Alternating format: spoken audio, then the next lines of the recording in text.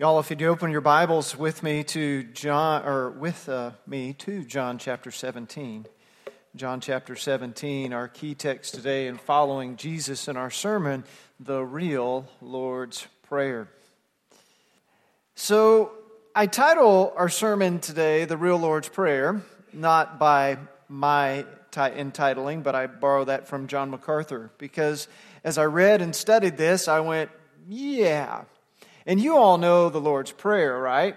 Our Father, which art in heaven, hallowed be thy name. Thy kingdom come, thy will be done on earth as it is in heaven. Give us this day our daily bread. And what?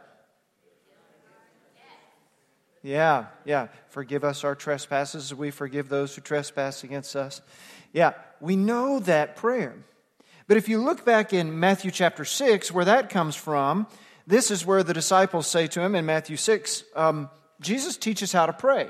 And he says, when you pray, you ought to pray this way. Now, I don't know if they all bowed their head and prayed when he did that, if they were all taking notes, because, okay, this is what the Master says we should do. So we call that the Lord's Prayer, but it might be better referred to as the model prayer. But if you walk around saying, let's pray the model prayer, people will scratch their heads at you and go, what?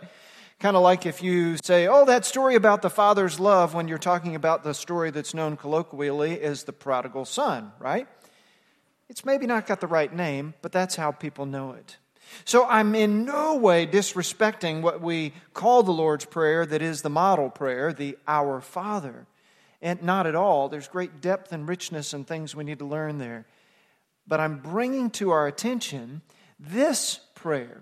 Because if you look at this prayer in John chapter 17, and you see there, it's from verse 1 all the way to the end of the chapter in verse 26.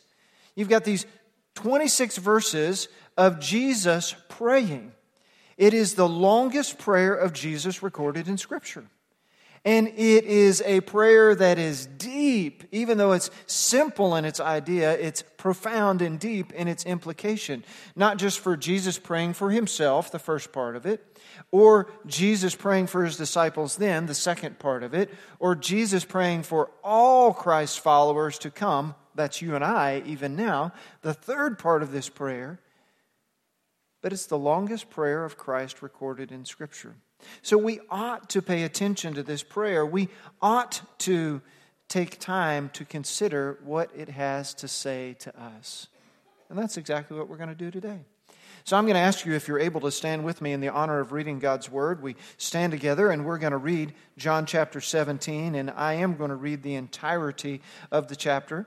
So if you get tired and you need to sit down, that's okay, but I promise it'll only take 2 or 3 minutes. I haven't timed myself, however, so start your stopwatches now.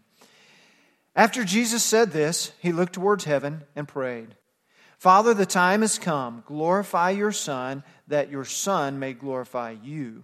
For you granted him authority over all people, that he might give eternal life to all those you have given him. Now this is eternal life, that they may know you, the only true God, and Jesus Christ whom you have sent. I have brought you glory on earth by completing the work you gave me to do. And now, Father, glorify me in your presence with the glory that I have given you before the world began. Verse 9 or 6. I have revealed you to those whom you gave me out of the world. They were yours, you gave them to me, and they have obeyed your word. Now they know that everything you have given me comes from you. For I gave them the words you gave me, and they accepted them. They knew with certainty that I came from you, and they believed that you sent me. I pray for them. I am not praying for the world, but for those you have given me, for they are yours. All I have is yours, and all you have is mine, and glory has come to me through them. I will remain in the world no longer, but they are still in the world, and I am coming to you, Holy Father. Protect them by the power of your name and the name you gave me, so that they may be one as we are one. While I was with them, I protected them and kept them safe by the name you gave me. No one has been lost except the one doomed to destruction, so that Scripture would be fulfilled. I am coming to you now, but I say these things while I am still in the world, so that they may have the full measure of my joy within them. I have given them your word, and the world has hated them, for they are not of the world any more than I am of the world. My prayer is not that you have taken them out of the world, but that you protect them from the evil one. They are not of the world, even as I am not of it. Sanctify them by the truth. Your word is truth. As you sent me into the world, I have sent them into the world. For them I sanctify myself, that they too may be sanctified. Verse 20. My prayer is not for them alone. I pray also for those who will believe in me through their message, that all of them may be one. Father, just as you are in me and I am in you, may they also be in us, so that the world may believe that you sent me. I have given them the glory that you gave me, that they may be one as we are one. I in them and you in me. May they be brought to complete unity, to let the world know that you sent me and have loved them even as you have loved me. Father, I want those you have given me to be with me where I am and see my glory, the glory you have given me, because you loved me before the creation of the world. Righteous Father, though the world does not know you, I know you, and they know that you have sent me.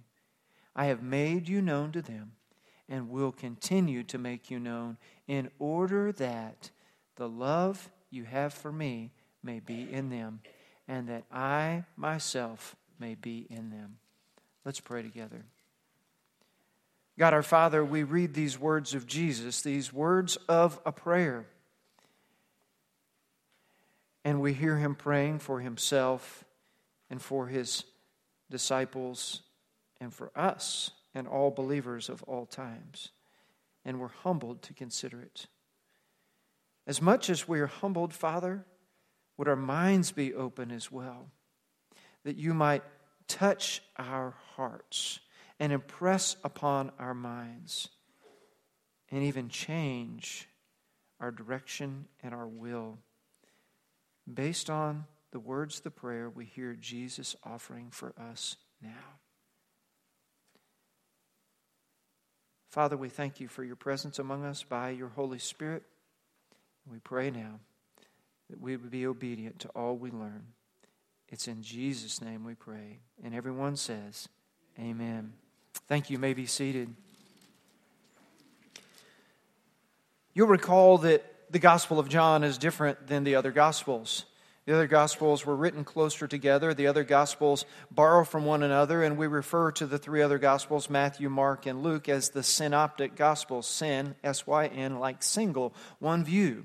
But the Gospel of John was written much later. Matter of fact, it may have been one of the last books written in the New Testament. And so there had already arisen some Christian heresies. And so John is writing, if I may, a little more sophisticated gospel, telling the same story, but telling certain parts of the story in order to highlight them, to combat what was going on in the world that believers were facing already.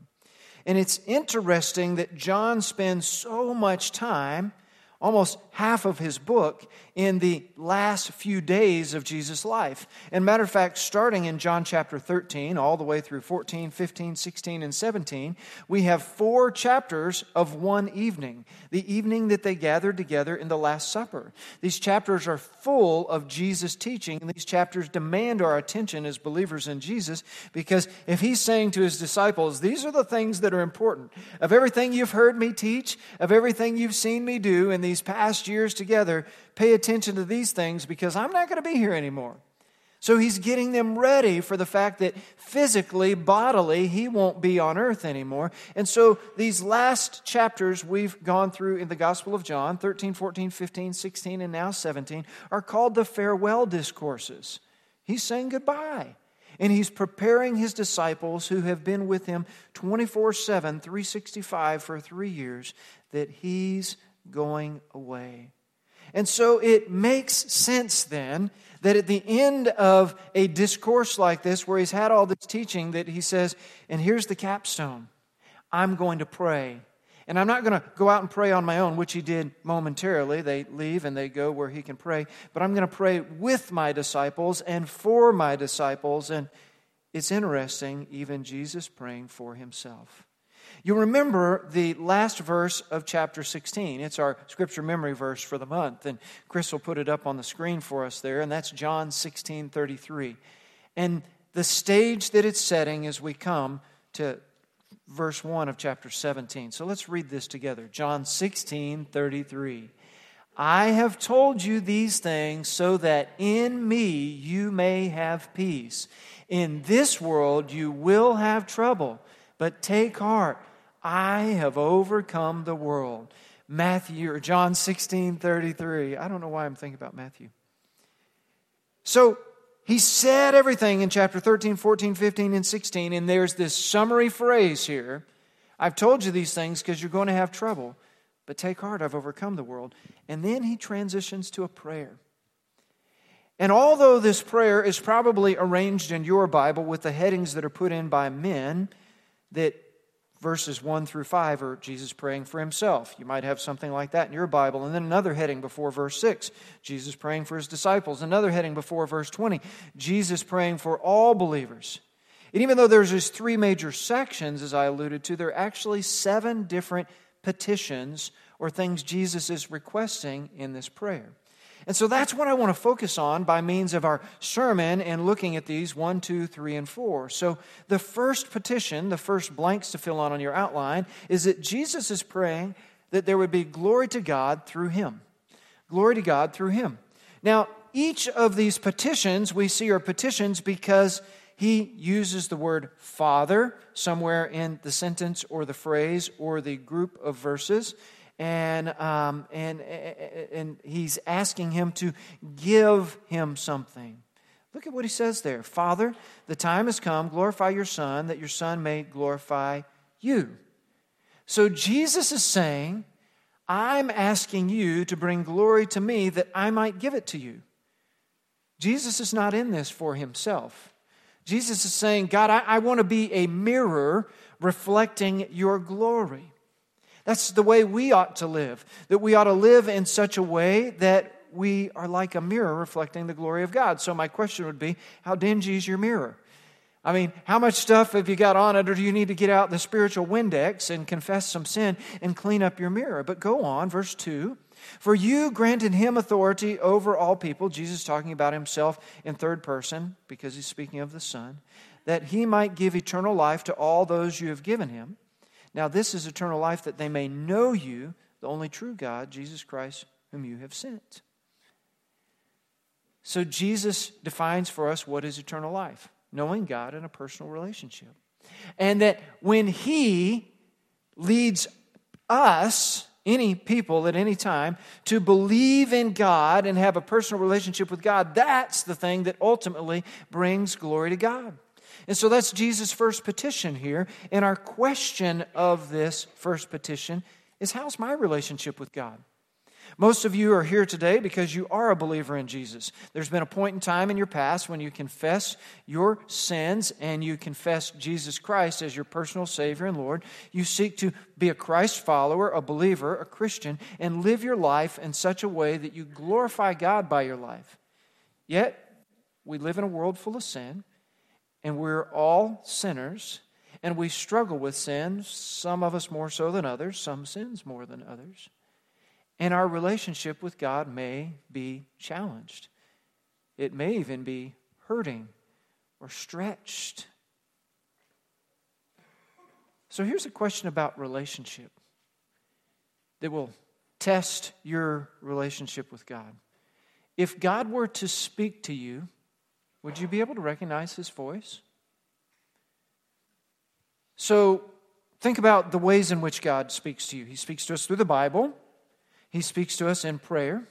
He speaks to us through other believers, whether it's a friend or just a believer we meet randomly, or even a Christian song, or a Christian we hear on the radio or TV. So God speaks to us by these different means, and if God spoke to you, would you recognize His voice? Or would you be going, I'm not sure if that's God? I got a phone call yesterday from a number I didn't recognize. And our dog was at the groomer, and so I thought, well, maybe it's the groomer calling or something like that, you know. But it wasn't. And I answered the phone, and immediately I hear Mary Elizabeth say, hello, Daddy.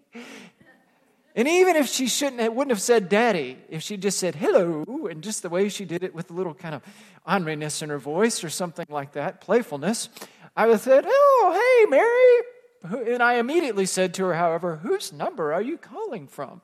Because, you know, I don't know about you, but if somebody calls me, I save it in my phone so I have it for the future. You know, it's like modern day personalized caller ID, right? And she said, oh, well, I'm calling. She was at a friend's house, and I was like, is this their home number? Because I have the mom and dad's cell phone numbers, but this was that.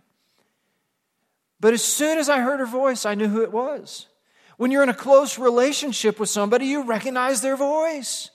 So that begs the question, friends, is your relationship with God close enough that you hear His voice? Have you spent enough time in the Bible that when God speaks to you, you say, that lines up with the Bible? Have you spent enough time in prayer that when God speaks to you through prayer, you say, that's God's voice in this prayer, not my voice, not my conscience, not the devil trying to lead me a way that's good but not best? Do you recognize God's voice? Now, a second thought here is not just the voice, but the obedience when we think about relationship. And our dog Hudson, God bless him, he's a golden doodle, and we found out from somebody else that we randomly met that golden doodles, as this man said, are puppies until they're 5. He's 2, and so he's still got all this excitement. And as Carl Brown would say, Hudson comes untrained. He's not too well trained to begin with, but, you know, I can tell him to sit if I have a treat in my hand. If he knows there's a treat present, if he's heard the treat bag, or, you know, I show it to him, or if he sniffs it, then he sits down, he's like, all right, what's next, man? What do I have to do to get the treat? You know, and then you can ask him to do any tricks or do whatever, and now the kids have gotten into telling him stay, and they'll go to the far side of the house or all the way down to the basement, and then they'll finally say, come, Hudson, and he goes down and he gets his treat. But Hudson's pretty sly. If he knows you don't have a treat, he just look at you like, I ain't going to sit for you. I ain't going to stay. I'm not going to shake your hand. I'm definitely not going to lay down. And I'm certainly not going to stay because you got no treat. How many of us treat God that way? That when we want something from God, oh God, I really need this, then anything we feel like He tells us to do, we're like, we're on it. Yeah, God, we're doing it. But when everything's going our way and we don't need anything from God, we're like, nah. No, God, nah. That we hear His voice, we know it's His voice, but we ignore Him because we're only in it for the treat. Don't be like my dog, friends. You're smarter than that. You're better than that. Obey God when you hear Him. Let's move on to your next point. Your next point is Jesus' second petition is glory in finishing His mission. Glory in finishing His mission. Now, I don't know about you. Maybe you're somebody that things tend to get left undone, or you do them part way to begin with, or you never finish them all the way. But Jesus was a closer, man. He was a finisher. He wasn't going to leave this thing undone, and that's what He's praying in these next verses. I have brought you glory on earth by completing the work you gave me to do. Well, there's some debate about that. You know, okay, completing. Well, He's not quite done yet. He hadn't gone to the cross. He hadn't died. But He's speaking future tense. That's what you don't see in our English. It's in the Greek. And Father, glorify me in your presence with the glory I had with you before the world began. So you've got this back and forth thing of glory that's gone on in these first verses. Jesus said, you had glory, you gave it to me. I bring them to you, so I give back glory. Now Jesus is saying to them, now God, glorify me with the glory you had in me before the beginning of the world. It's this exchange of glory happening. Verse 6, I have revealed you to those you gave me out of the world. They were yours. You gave them to me and have obeyed your word. Isn't that interesting? Elsewhere in Scripture, believers in Jesus are referred to as in the world but not of the world. And you know, you came from the world. You were born like everybody else, I think. I don't know that there's any aliens among us, or I don't know that there's any immaculate conceptions. That we were all born in a natural way, and even though you might be born in a different place and all these other kind of things, we're all human beings here as far as I can tell. And we're born in this world, but when we trust Jesus and we are born again, we become not of this world. Verse 7. Now they know that everything you have given me comes from you. So Jesus has been quite clear with his disciples in this farewell discourse. If you go back and read chapter 13, 14, 15, and 16, he's pointed them again and again and again that what I got from God, I gave to you. What God told me, I told you. And that you are not mine, you are his. Jesus is a steward. Verse 8. I gave them the words you gave me, and they accepted them. They knew with certainty that I came from you, and they believed that you sent me. It's this last verse that spurs my next question. And that question is, how have I accepted Jesus' words? I thought about using the word received there, but you can receive them and not really do anything with them. Kind of like when somebody gives you a gift, and my wife tells me I'm really bad at receiving gifts that, I don't necessarily think I like. I'm not good with the face, I'll be like, oh, thanks. You've gotten a gift like that before. That you're immediately thinking, where did this come from? And, because it won't fit me and I might need to return it, or I don't really need this, or something like that. How many of us are that way with the words of Scripture?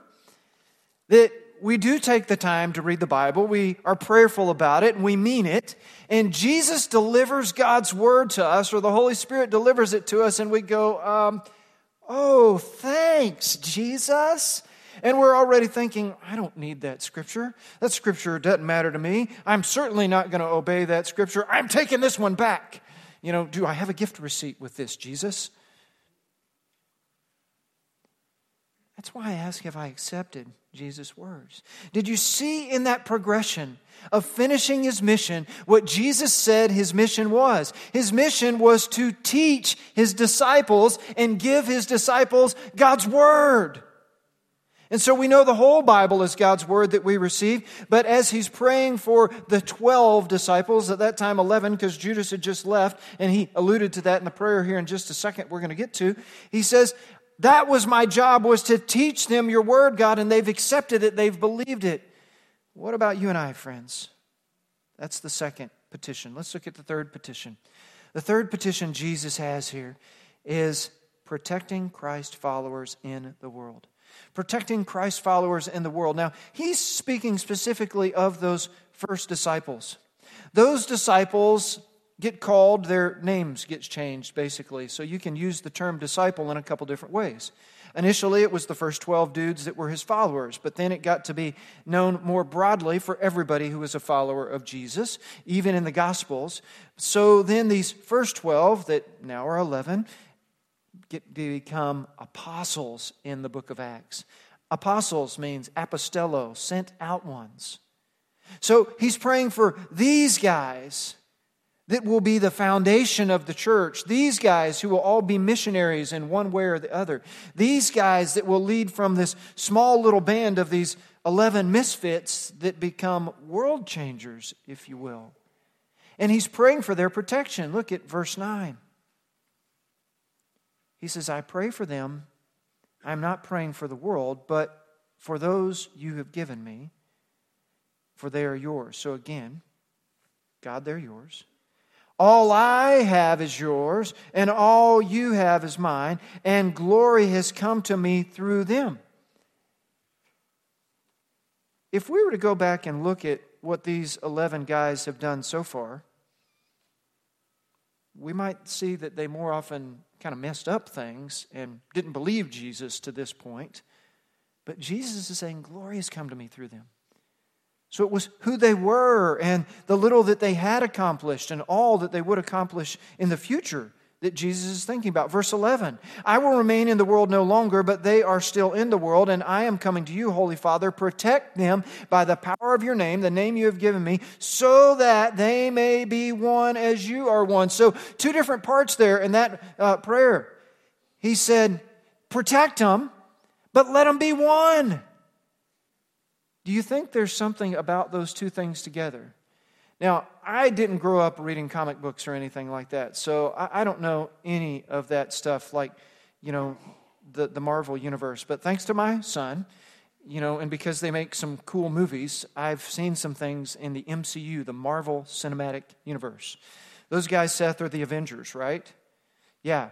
And so all on their own, any one of them is pretty cool. I mean, Captain America's pretty cool. Iron Man's pretty cool. Black Widow, she's not even, it's like superpowered. She's just this lady that can and knock people out, and it's crazy, man. So all these people are pretty cool on their own, but when you put them together as a team, they can do things working as a team that they could not do on their own. And that's just in the movies, man. What about us? Did you know that God put us together as a team? If you are a member of Southview Baptist Church, even if you're a regular attender and for whatever reason haven't joined yet, but if you're a member, you're part of this body, and God put you here for a reason in order that we might function as a team to do more together than we could ever do alone. Our number one example of that is this day of resurrection, our Easter pageant coming up in a few months. And it's still in your bulletin now. Sign up. Tell us what you want to do. Because everybody can have a job. Some of you can have 2 jobs. Some of you can have 5 jobs. I mean, they're not all at the same time. But we need all hands on deck, as I say, because we can all serve together. And to me, it's a beautiful thing. We share the gospel. We portray the life of Christ. We encourage believers. We see lost people come to faith in Christ. And then the bonus to me, the cherry on top, is that we get to do it as a body of believers and name anything else in our church that everybody has a job if they want it. Trunk or treat now. But this day of resurrection, we can all serve together, and we serve in unity. Let's go on there. Verse 12, while I was with them, I protected them and kept them safe by the name you gave me. None has been lost except the one doomed to destruction. We know that. He says, I'm coming to you now. Verse 14, I have given them your word, and the world has hated them. My prayer is not that you take them out of the world, but that you protect them from the evil one. Friends, if all God wanted to do was to get you saved, the moment you trusted Christ as your Savior, you'd be raptured to heaven. God has a job for you to do, and that's why once you trust Christ as your Savior, your goal is to then continue to pursue a relationship with Christ where your life has changed and you seek to change the lives of others. That's what it means to be growing Christ followers. So let's ask the question here. And that question is, where do I need God's protection? Jesus was praying that his disciples then would be protected from the world.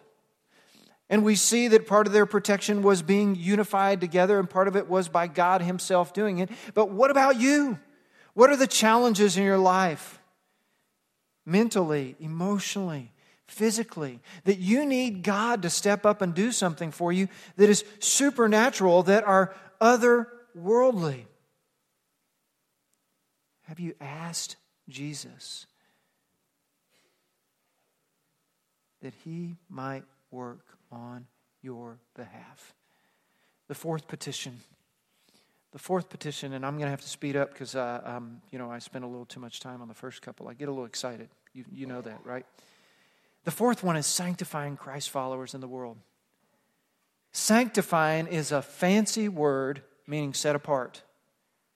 Sanctifying Christ followers in the world. You've heard me say before that my wife got me a card for our wedding that says, here comes the bride, all dressed in white. Here comes the groom. And then you open it up and says, but frankly, nobody cares about rental boy. It's all about the babe in the dress. Heaven knows how many other gentlemen wore that tuxedo I wore on that wedding day. I don't even remember any details about it or where we got it or anything like that other than I was nervous and sweaty. That's about all I remember, right? But I will never forget the first time I saw my wife in that gown when the back doors of that church opened up. It was like she was floating down the aisle to me, or maybe I was floating. I was like, whoa! And the look on her face, and her daddy's so proud with him on her arm. Yeah, baby. All about the babe in the dress. The reason I talk about that is that dress is sanctified. That dress is set apart. That dress is different. That dress is a one-of-a-kind, one-time use only dress. Unless, of course, we've still got it. And Mary Elizabeth wants to wear it if she fits in it when she gets married someday, right? That dress is special. Quite unlike the tuxedo that I wore. Jesus says, you are special. And Jesus has said, I'm setting them apart. I'm making them different. And here's how it's going to happen. Look at verse 16, 17, 18, and 19. He says, they're not of the world, even as I am not of the world. Sanctify them by the truth. Your word is truth. How do you get yourself sanctified? How do you get yourself holy? How do you get yourself set apart? By God's word. That's why again and again I tell you, read God's word, study God's word, meditate on God's word, memorize God's word, journal on God's word. It's all about God's word. What's it say in verse 18? As you sent me into the world, I have sent them into the world. For I sanctify myself, and they too may be truly sanctified. We are sanctified by God's word, spending time by ourselves in your chair, your couch, your study, wherever, whenever you read God's word, in order that when you get up and go out into the world, God's word has sanctified you. God's word has set you apart and made you different and equipped you for everything you're going to face. Look at your question there. What time do I invest in the Bible? How much time do you spend? Daily time? Regular time? Allowing the lamp, the light of Scripture to shine in your life. Allowing it to keep you from sin. Allowing it to equip you that you may be thoroughly equipped for every work of righteousness. The fifth petition we need to look at is the unity of Christ's followers. The unity of Christ's followers. Now, this is the third major section of the prayer where he's praying for believers now. That's even us. And he says, my prayer is not for them alone. I pray also for those who will believe in me through their message. So the disciples became apostles, went out, started the early church. We're inheritors of that. Verse 21, that all of them may be one. So he's talking not just about all of us in the pews here at Southview Baptist Church, but all believers of all churches, of all denominations, of all languages, of all nations, that we would be one. If Jesus prays for us to be one, why do we like to squabble so much? Think that comes from us, not from Jesus? Just saying. Father, just as you are in me and I am in you, may they also be in us so that the world may believe that you have sent me. Our unity demonstrates that we are believers. Remember what Jesus said in the beginning of this discourse. Go back and just write it down. John 13, 34 and 35. He says, a new command I give you, love one another. And he says, by this all men will know that you are my disciples if you have love for one another. It is when we love each other that we demonstrate we are his believers to the world that is watching. Think about this day of resurrection and when you're tempted to mouth off at somebody because they're getting on your nerve or something like that because you've spent too much time with them and you worked a 40-plus hour a week job and then you're here all the weekend and you're like, I'm tired, I don't want to do this. It's an opportunity for you to love others and to demonstrate that you're different from the world because you're following Christ's command to be unified. And I'm bringing it out there now, friends, so we can pray about it now. And we pre-pray our pressure points and we prepare ourselves so that we don't get ugly with one another, but that we demonstrate our love to one another. I've got a question for you to think about there and might inform your prayer list, and that's who challenges unity within me? Surely you can name a person or two, right? Somebody that's a member of our church, somebody else that proclaims the name of Christ, or maybe they're not even a believer in Jesus, but man, they know how to push your buttons. And they really get you going. And you need to pray about that person and pray about your relationship with that person and pray for that person that you might love them. Jesus' sixth petition is a heavenly reunion with Christ's followers. this is the one where we'd be like, come on, Jesus, you don't really mean this, do you? I mean, these guys would have been for sure when he says, Father, I want those you have given me, this is verse 24, to be with me where I am and to see my glory, the glory you have given me, because you have loved me before the creation of the world. This is Jesus saying to God, I want you to send all these believers to heaven with me to see what heaven's like. This is like if you got a brand new house and you want to invite your friends and family members over and show them. Check this out, man. You're going to love the way our kitchen is laid out here. And look at the space that our new living room has. Or, you get a new car, new furniture, whatever. Jesus is like, I love these guys. They're my friends. I'm in relationship with them. They mean more to me than any other people on this earth. And I want them to know. And so, God, would you give us a heavenly reunion that everybody who follows me can come see? Your application question there is, what do I await in eternity? I can probably answer the category, if not the person. Because most of you have lost a loved one. And the thing you look forward to the most in going to glory may not be seeing Jesus, but seeing the person that you loved on this earth. And you think, that's what I'm waiting for in eternity.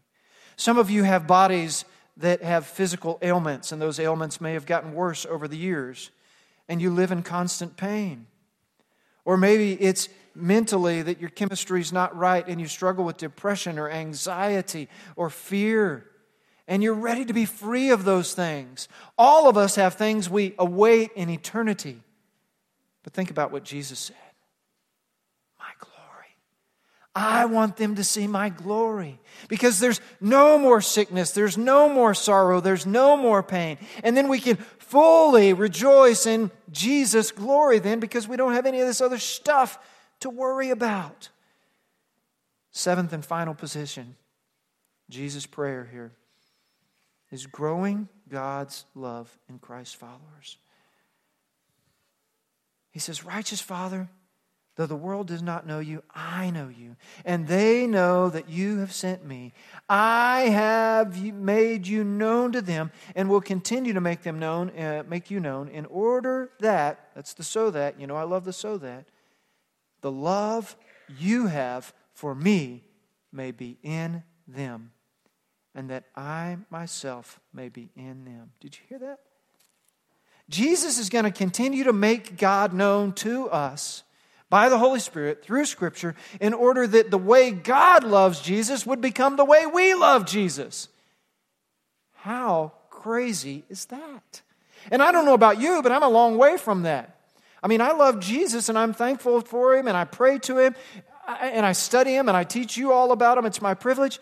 But do I love Jesus the way God, His Father, loves Him? Not even close. But that's Jesus' prayer for me.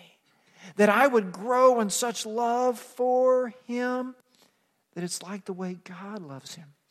So your last question is, what attracts me to God's love? I'm not even going to try to answer that one for you and fill in the blanks. I'll let you do that. You can think about that as we pray and as we sing. Pray with me. Our Father, I have to admit it's pretty cool for this preacher boy to get to open the Bible and see Jesus' prayer and talk about it with these dear brothers and sisters